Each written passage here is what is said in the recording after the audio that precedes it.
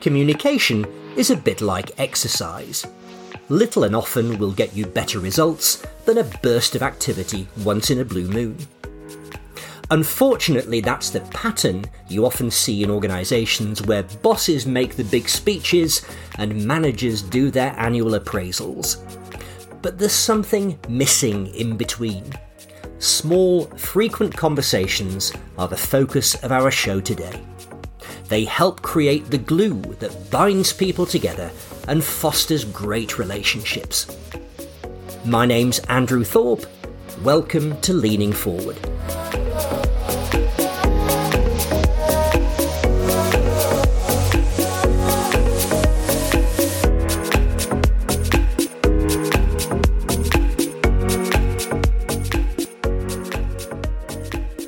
I came across the work of Adam Grant a while ago through one of his TED Talks. He's an organisational psychologist at Wharton Business School in the US, and he recently posted this quote on Twitter. He said, "If you're surprised by the feedback that you get at a performance review, your boss has failed. Good managers don't wait for formal meetings to help you grow. They make it a daily priority. The sooner you get feedback, the sooner you can break bad habits and learn better ones." It really resonated with me, not just from the point of view of developing people, but the way that small, frequent conversations can have a positive effect on relationships and not just workplace ones. I've been involved in a few culture projects over the years where organisations were keen to develop a more loyal and engaged workforce. And this centred around creating more stickiness within the company. And by stickiness, I mean a greater sense of connection whereby employees know each other better. Not just within their work function, but as people, with outside interests, with personal ambitions and perhaps some challenges too, and this means knowing the senior leaders as well. I also mean connection between the broad, big picture message of the organisation, its vision, values and sense of purpose, and the way that the troops on the ground see their work. That message that comes from on high might appear tone deaf or simply unrecognisable to those struggling with a difficult commute or outdated IT systems.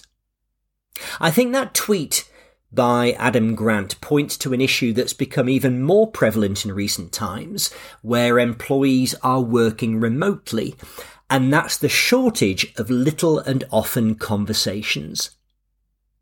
The annual appraisal is a case in point, a pre-scheduled discussion which gives the manager a snapshot assessment of the employee. But what about all the other days of the year? I recall a friend of mine telling me a story about a promising young professional in a medium-sized company who decided to hand in her resignation. Word got through to her boss, and he called her into his office. He'd arranged tea and biscuits for the meeting and enquired what the problem was. "I thought you were happy," he said. "You've been hitting all your targets. What's up?" "Well," she replied, "I've been here 14 months now, and this is the first time you've invited me for a chat over tea, and that's why I'm leaving."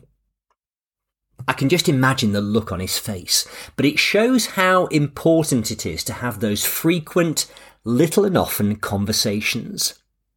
I think this has become more difficult during this transition to working from home. So many of these small, impromptu interactions come from sharing a physical space, whether that's in the office kitchen, across the desk, or during a shared car journey. When you're working from home, you can't exactly lean across to someone and ask, "What do you think of this opening sentence?" You can't quiz an experienced salesperson in the office about the way that they built rapport with a customer on the phone, or took the heat out of an angry complaint. And as a manager, you can't wander by and breezily enquire about someone's weekend or how they got on at last week's sales conference. So I think we've got to be a little more intentional about this. And intent is the key word here because it drives our behaviour. You may have had some listening skills training in the past. Nod your head, paraphrase back to the speaker what they've said and so forth.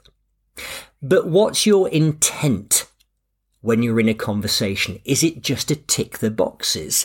Well, I definitely said and oh really a few times. I leant forward and raised an eyebrow at least twice, and I smiled more than once.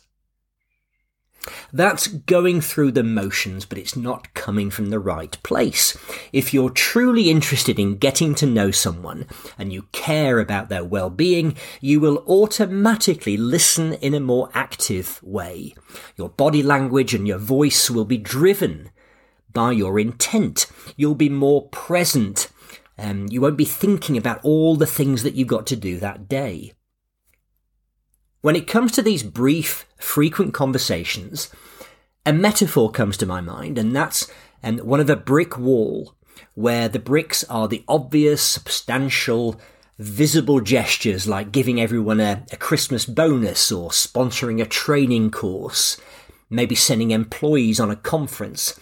But the mortar is represented by the many micro gestures that we make. Things like asking them how they're doing or what the event was like, asking them what they've learned on a course and how they're applying it, asking them how their weekend was or how their son is settling in at university, giving someone a handwritten thank you note, spending some time reviewing someone's PowerPoint slides and maybe suggesting some improvements, taking someone for a coffee when they just seem a little bit out of sorts. The more of these mini conversations you have, the more you get to know people, and that allows you to personalise your gestures like a thank you note or a gift of some kind. And it's often said that time is an obstacle when it comes to doing the little and often, but leaders and managers who are good at this type of stuff tend to do it on the go. They somehow weave it into their working day because of the importance they place on it. They use car journeys, walks to and from meetings or other brief, shall we say, in-between moments to have these conversations.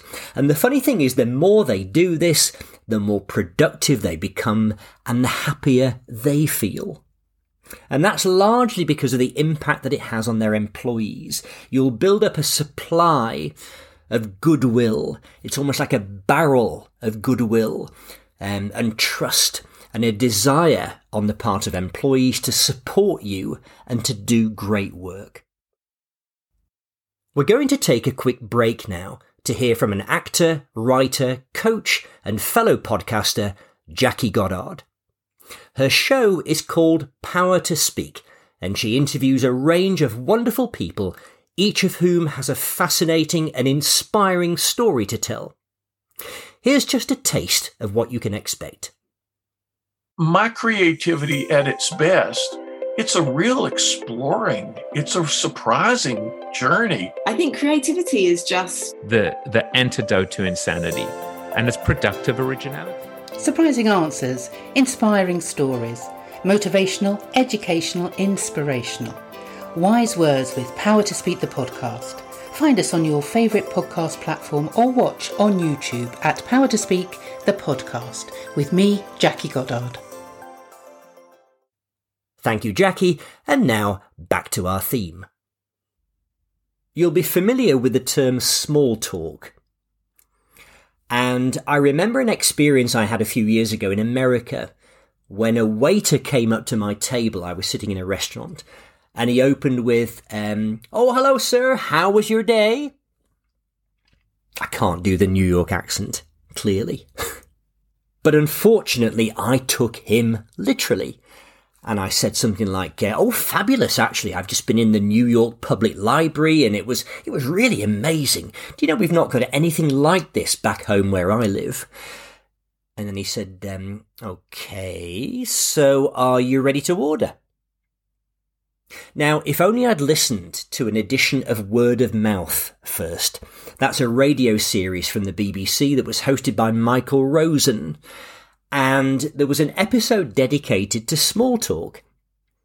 He interviewed a psychotherapist called Philippa Perry, and she explained that small talk is not really about the content of what's being said. It's more about sending a signal to the other person that you're being friendly and open, and it's a way of transitioning into the more substantive things that you might want to talk about. Now, that interaction that I had with the waiter didn't go terribly well, but it didn't really matter too much. But when it comes to workplace or business or personal relationships, those initial exchanges are really important. If you ask a colleague how their weekend was, but you're typing away on your laptop while they answer, you're signalling that you're not really interested and you don't care about them. So small talk is actually anything but small when it sends a dirty, great, big message to the person in front of you. I caught up with a friend of mine the other day, Jonathan Cooper, and he runs the wonderfully titled Unlearning Company.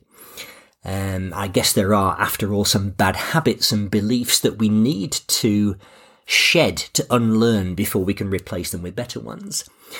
We met a few years ago at York Racecourse, and it wasn't to have a flutter on the 315, I hasten to add. He's a coach and a consultant, and we were both delivering workshops of our own at a CIPD conference.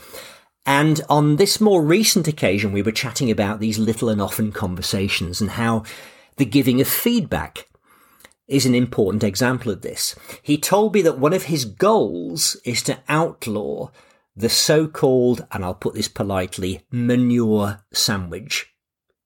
This is where you say a couple of positive things, but you position some room for improvement in between. But according to Jonathan, the trouble with always combining positive feedback with a negative comment is that people come to associate conversations with you as something negative.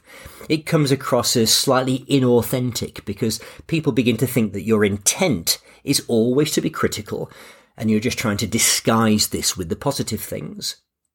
And maybe a better strategy is to be giving positive feedback on a regular basis. You know, that principle of catch people out doing things right. Because this builds up a bank of trust so that when you need to say something critical, you don't need to disguise it with anything else. It's received in a better way. I think this is a really interesting insight from Jonathan. One thing to remember when it comes to little and often is that it's not always about you doing the talking. Sometimes asking good questions might be just as important, and that comes a lot easier when you lead from a position of ignorance. Yes, you heard it right, ignorance.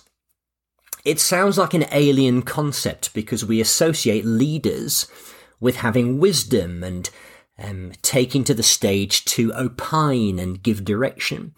The American author and entrepreneur Warren Berger has an interesting take on this. He's written some fabulous stuff about the power of questions. And he wonders if we have conversations in order to understand something, or do we just want to prove that we're right? Now, leaders don't know everything. As their careers progress and they ascend the corporate ladder, they are by definition getting further away from what happens on the ground. So those in the boardroom may have a handle on the money and the marketplace, but it's the people on the factory floor who understand the machinery and the mood of the workforce. But unfortunately, ego often gets in the way, and perhaps there's an assumption that leaders must appear strong and all-knowing, and this very much gets in the way of this sense of leading from a position of wanting to learn, of being curious, of leading from ignorance. But if we circle back to something that we covered earlier, perhaps it's more important to understand your employees and uncover what they know, rather than demonstrate your own wisdom. When it comes to leadership, it's the big speeches, the public interviews and the grand gestures that make the headlines. But what I've tried to do here in this podcast is to emphasise how important those frequent, low-key interactions are in building strong, successful relationships. If the big, visible gestures are the bricks in the wall, it's the mortar that holds it together. That's all for now from Leaning Forward. I hope you've enjoyed this episode, and do check out my fellow podcaster Jackie Goddard and her show Power to Speak. You can find it where you normally listen to your podcasts or on YouTube at Power to Speak, the podcast. Thanks again for tuning in. Until the next time.